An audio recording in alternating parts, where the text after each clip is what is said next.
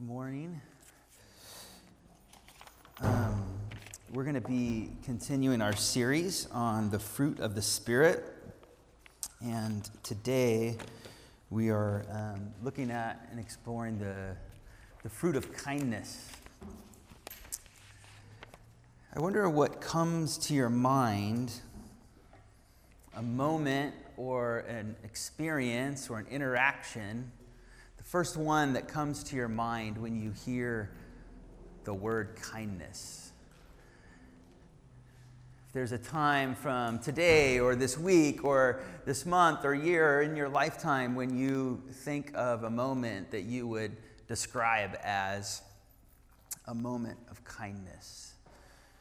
And I wonder what you feel when you remember that time.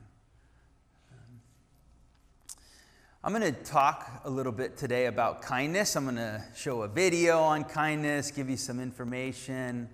But what I want you to be doing is listening and be preparing for a little discussion at the end on what are the resources we have here as a gathered communion to cultivate kindness. What do we have at our fingertips together that God has given us that would cultivate this this fruit of God's Spirit? And we're going to talk a little bit about that at the end, all right? It strikes me that kindness or a desire for kindness is everywhere right now. And this has been in my face over the last few weeks as I prepared today. Obviously, Mr. Rogers is kind of like the quintessential icon of kindness. And that movie, I have not seen it yet. That's a shame on me. But the movie came out, and there's all this energy around that. And it almost is like this invitation, or by our culture for this fruit of God's Spirit. The interest and the enthusiasm around that movie. I was driving out of Starbucks. I do that often. I'm trying to cut back. It's January, New Year's resolution. But I was driving out of Starbucks one day, and I was thinking about this sermon, and this car was in front of me. And truth be told, I was like, oh, I got to get my phone out, and I'm trying to get it, and they drive off without me, and I'm like, oh no, I will get that picture. So I chased them down, which was not a very kind act to do, probably. Who knows if they knew I was doing this, but this license plate to me was an invitation, a cry. Creation waits with eager expectation for the children of God to be revealed. There's this desire for kindness in our culture. I read about an amazing new development in our culture. And that is, in September, an alumni of UCLA and two alumni donated $20 million to start what is called the Badari. That word, I was curious about that word. It's like the first two letters of all three of their kids' names. The Badari Kindness Institute. And so UCLA has started an institute on kindness, $20 million. And it's an interdisciplinary project trying to teach people and resource people towards kindness. I was talking with Sonia just this morning, and I told her about this, and she said, oh, there's a class at USC that every freshman has to take called Friendship 101 that all students are now taking, which is beautiful and teaches us something about a need in our culture for this kind of fruit of God's Spirit. Let me tell you a little bit about this institute. I think there's some things to learn here. It supports world-class research on kindness, create opportunities to translate that research into real-world practices, and serve as a global platform to educate and communicate its findings. Among its principal goals are to empower citizens and inspire leaders to build more humane societies. The donor, one of the donors, Matthew Harris, said, "Our vision is that we will all live in a world where humanity discovers and practices the kindness that exists in all of us. Much research is needed to understand why kindness can be so scarce in the modern world. As we seek at Badari to bridge the divide between science and spirituality through the establishment of the UCLA Kindness Institute, we hope to educate and empower more and more people in the practice of kindness. It's going to be directed by an anthropology professor named Daniel Fessler, whose research includes exploring how witnessing acts of remarkable kindness can cause an uplifting emotional experience that in turn motivates the observer to be kind. And in terms of kindness, he says, an important feature of our species, track with me on this is super interesting. An important feature of our species is that we are perhaps the most cooperative animal on the planet. So in no other species do you see cooperation between large numbers of unrelated individuals, or even in many species, tolerance of large numbers of unrelated individuals. And at the same time, our species is also an extremely conflictual one. So there's a good argument to be made that the reason we're so cooperative is because we have a long history of intergroup violent conflict. And trying to understand how the cooperation aspect of it works, the helping one another component of it, in juxtaposition with the conflict aspect, is an important step toward understanding how we can promote a more harmonious society and a more harmonious world. So he's saying we are perhaps the most cooperative species on the planet, and that maybe we've developed that because of the long history we have of intergroup conflict. Are we talking current events yet? As troubling as violence and cruelty are in our society, Fessler goes on to say, the actual level of positive cooperation is astounding at an evolutionary level. Our species is hyper-cooperative one. No other species is engaged in such large level of cooperation among individuals who are not kin. And so they define kindness at UCLA as thoughts, feelings, and beliefs that motivate action intended to generate a benefit for another party. And then they go on to talk about how in this interdisciplinary approach, practicing kindness is being shown to change and alter our genes to the point where depression and anxiety are reduced, oftentimes, that the risk of cancer and cardiovascular disease can be reduced. All, again, reduced, not cured, we're not by the practice of kindness. Harris, who is the donor, notes his own struggles through trauma and addiction to eventual self-acceptance as making him realize the importance of cultivating kindness to oneself. And so that's why he invested like this. The creation waits with eager expectation, Romans says, for the children of God, people enlivened by the fruit of the Spirit. They show a video in some of their research. I want to show it to you now. This is a video that UCLA shows, and I want to make this a part of our exploration of kindness today. Real quick, a couple people. What do you appreciate about that? What was the moment that stood out to you, besides the life insurance ad at the end?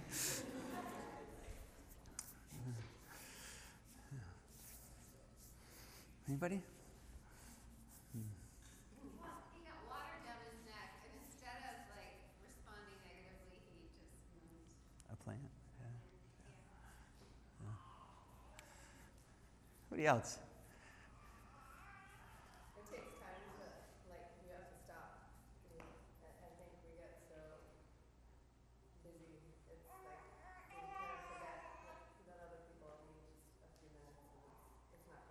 Mm-hmm. But someone else will take care of it. Mm-hmm. Takes time. Yeah, a stop is required. It's good. It's good. I like the one Yeah. that Oh, Sonia and then Carolyn. Yeah. said he's not going to be famous. Uh-huh. Yeah. Yeah. Carolyn. But it's kind of no real surprise that the Lord has created us so that we are blessed and edified when we do kind things for others. Yeah. I mean, it's just, that's the way the Lord is. Yeah. Yeah. Amen. Amen. Yeah, Jordan. You didn't get immediate gratification from it until time. Uh-huh. Right. Yeah, in terms of the tangible, right? But in terms of the emotional feelings, I like how the video points that out as valuable. What we feel matters. And yeah, thanks. Yeah, Rob. I feel like he took things for what they were and didn't bring the story into it. So like with the kid with the education sign, Yeah. I find myself often thinking, what's the real story behind the sign? What they want, all the conflict that I think through, and in that scenario we can just have me happy. Mm-hmm. Yeah, Jen. Similarly, I like that there was like that onlooker guy who like when he went to money and he said it Jensen and he's the dog and then at the very end when the little girl comes up in the uniform, that guy's like sort of impacted. Yeah, yeah, totally. Totally.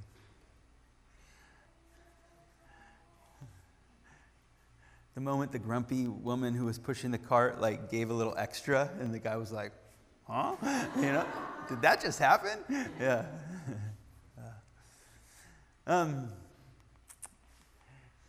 Galatians says that the fruit of the Spirit of God is love, joy, peace, patience, kindness, goodness, faithfulness, gentleness, and self-control. And against these things there's no law. And there's this invitation that Paul gives us to live by the Spirit and to keep in step with the Spirit. We've talked a lot about how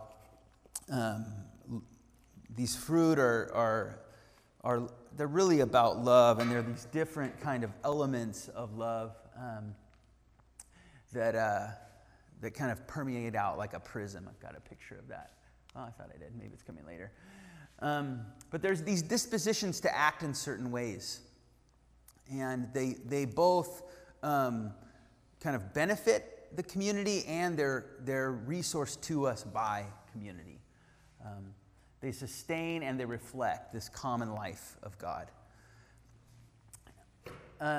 Hosea has this amazing picture of God's relationship with God's people when it says, "When Israel was a child, I loved him. Out of Egypt I called my son.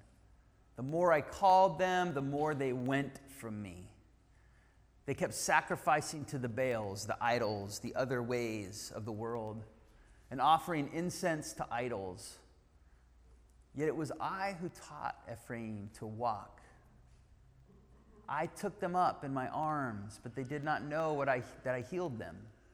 I led them with cords of human kindness, with bands of love.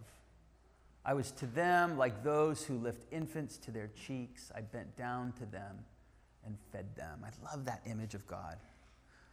And sometimes it's helpful for me to remember that God is not just a loving God, but God is a kind God.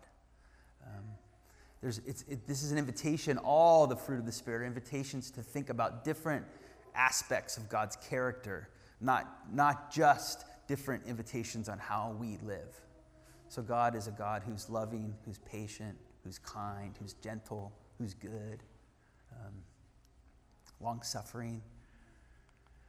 Ephesians, Paul picks up on this. I'm going to just read this bottom part.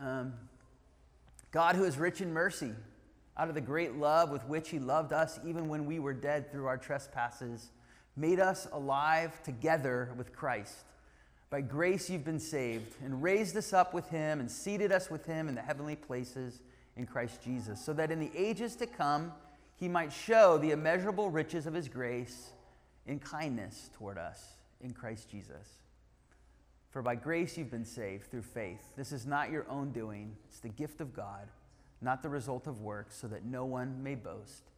For we are what God has made us, created in Christ Jesus for good works, which God prepared beforehand to be our way of life. There's a couple words used for kindness in the scriptures. One is this Old Testament word, hesed, which can be translated, and we often hear it as steadfast love, kindness, mercy, devotion. It's what we read in Micah 6:8. What does the Lord require of you but to do justice and to love, hesed. Another word, the word used in Ephesians, is this word Christotes, we'll call it. And it kind of has this meaning of kindness, like a honesty, a simplicity, soft-heartedness, silly good nature. The early Christians were called Christians, but there's some argument that this word was used, not just Christos, like Christians, but this word as the kind ones. Right now in our culture, the culture, I think, is screaming for examples and really public examples of Christians who are the kind ones. And it's that public part that I wrestle with. How do you try to live into kindness in a way that speaks to the culture that remains kind and humble? So kindness is this giving and receiving of steadfast love and help. Or as UCLA puts it, thoughts, feelings, and beliefs that motivate action intended to generate a benefit for someone else. And there's nuances to this, and we don't have time to get into all that. There's my picture. But a part of kindness is this like acknowledged dependence on one another, not utter dependence. Utter dependence is not helpful for anyone. But this acknowledged dependence where there's opportunity for reciprocity is a super important element in our world, or invitation for us as Christians in our world. There's one example, I think, of the kind of thing we can learn from each other in a way that kindness can be cultivated among us, is this acknowledgement that we depend on one another, not with utter dependence, but with shared dependence between each and every one of us. There's all kinds of cultural obstacles to cultivating kindness. And some of the ones that I thought of for this was, our tendency to promote self-sufficiency. That I've got this. Like, we have no problem talking about the technology we're dependent upon. Like, I couldn't live without my phone. I couldn't live without my TV. I couldn't live without my refrigerator. I couldn't live. But we have a really hard time noting the people that we couldn't live without. It's not quite as easy. It's an obstacle in our culture. Market transactions can hide our interdependency. The way we do business, and this is not a critique on the way we do business. This is just a reality that the way we do it hides our interdependency. So that's a tricky part of cultivating kindness. And then we just nurture autonomy. We value that in our culture so much, which can keep us from kindness. And there's not in our culture like this attack on like, don't be kind, right? There's not this like direct front on like, you need to be more of a jerk. But what there is there's these other competing values that are held up and we're asked to live into, like the ones we just mentioned, that keep kindness from being a reality. So what I want to do with this last little bit of time we have is, with someone next to you, one or two people, for just a few minutes, talk to each other. When you hear about kindness explored like this, when you see a video like that, when you think about obstacles that might be in our way, what are resources that we have here every Sunday that might help us be open to the Spirit's work in inviting kindness into our life. Not just for our benefit, but as a sign to the world of what God wants to do in and through the world.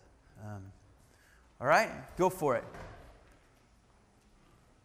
Is it really that time? Wow, early today. Go for it as they walk in and invite them into your conversation.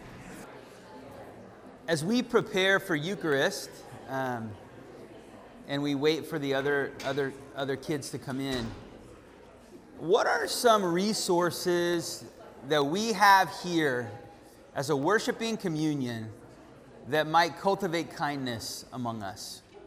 Anybody come up with any ideas they're willing to share with us?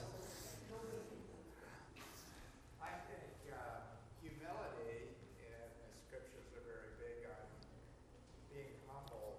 And one of the reasons is because kindness, we all get something out of kindness. It's not something we do for nothing. We get a dopamine rush. Yeah. And there's a lot of competitors for a dopamine rush. Things like power or feeling superior. And by being humble, if we can be, we reduce the competition for things like power and feeling superior. Thanks, Ed. There was a parent on Caleb's soccer team that we were chatting with this week who's a Lyft driver who said, "Do you have a guy in your church named Arthur?" And I'm like, "You mean Ed?" He's like, "No, Arthur." I'm like, "No, it's Ed." And he went on and on about how kind you were. And you've had him a couple times, I hear, as a Lyft driver, which is beautiful. Yeah. Thank you. You must have got your dopamine rush because he enjoyed your conversation.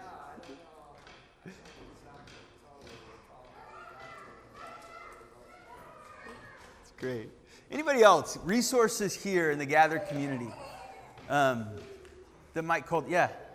Something about the love and trust that has been cultivated over a short time or a long time, I think for me allows me to break down the barriers about the autonomy and self-dependence. Right. And so that resource that the community provides is the ability for me to reach out to receive. Amen. Thanks, Matt. Amen. Others, yeah, Hannah. We were talking about how we're really good at hugging each other, like all of us here. Hug. Everyone, we were great at hugs. Great at hugs. It's a big deal. It's a really big deal. Amen. As one is demonstrated right now in front of us. Yeah. Anybody else?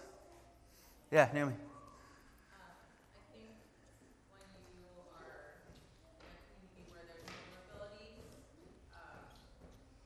you can sustain one another when extending kindness is difficult.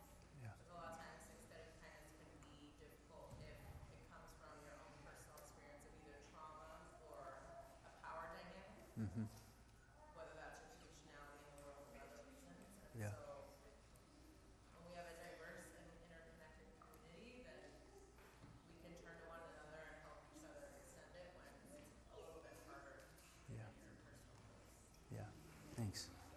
Yeah. Amen. One more. Anybody else? What do we? We're giving examples of some of the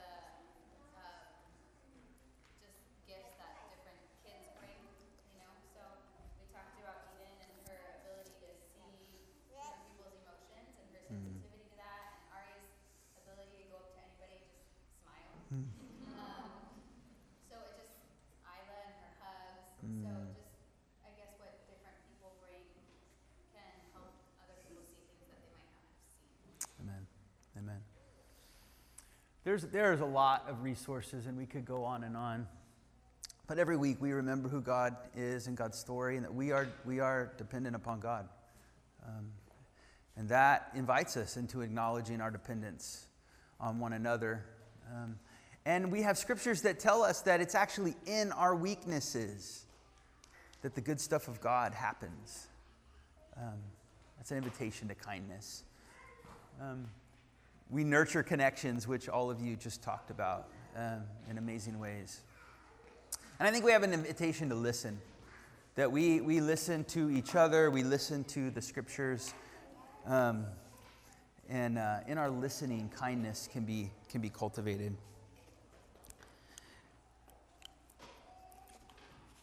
last night, I stumbled into the Griffins in downtown Monrovia, and I'm embarrassed of the interaction because I was so disoriented coming out of the movie Just Mercy last night. And I just want to invite you all to see that. Talk about a way to listen towards kindness. Talk about a work of kindness.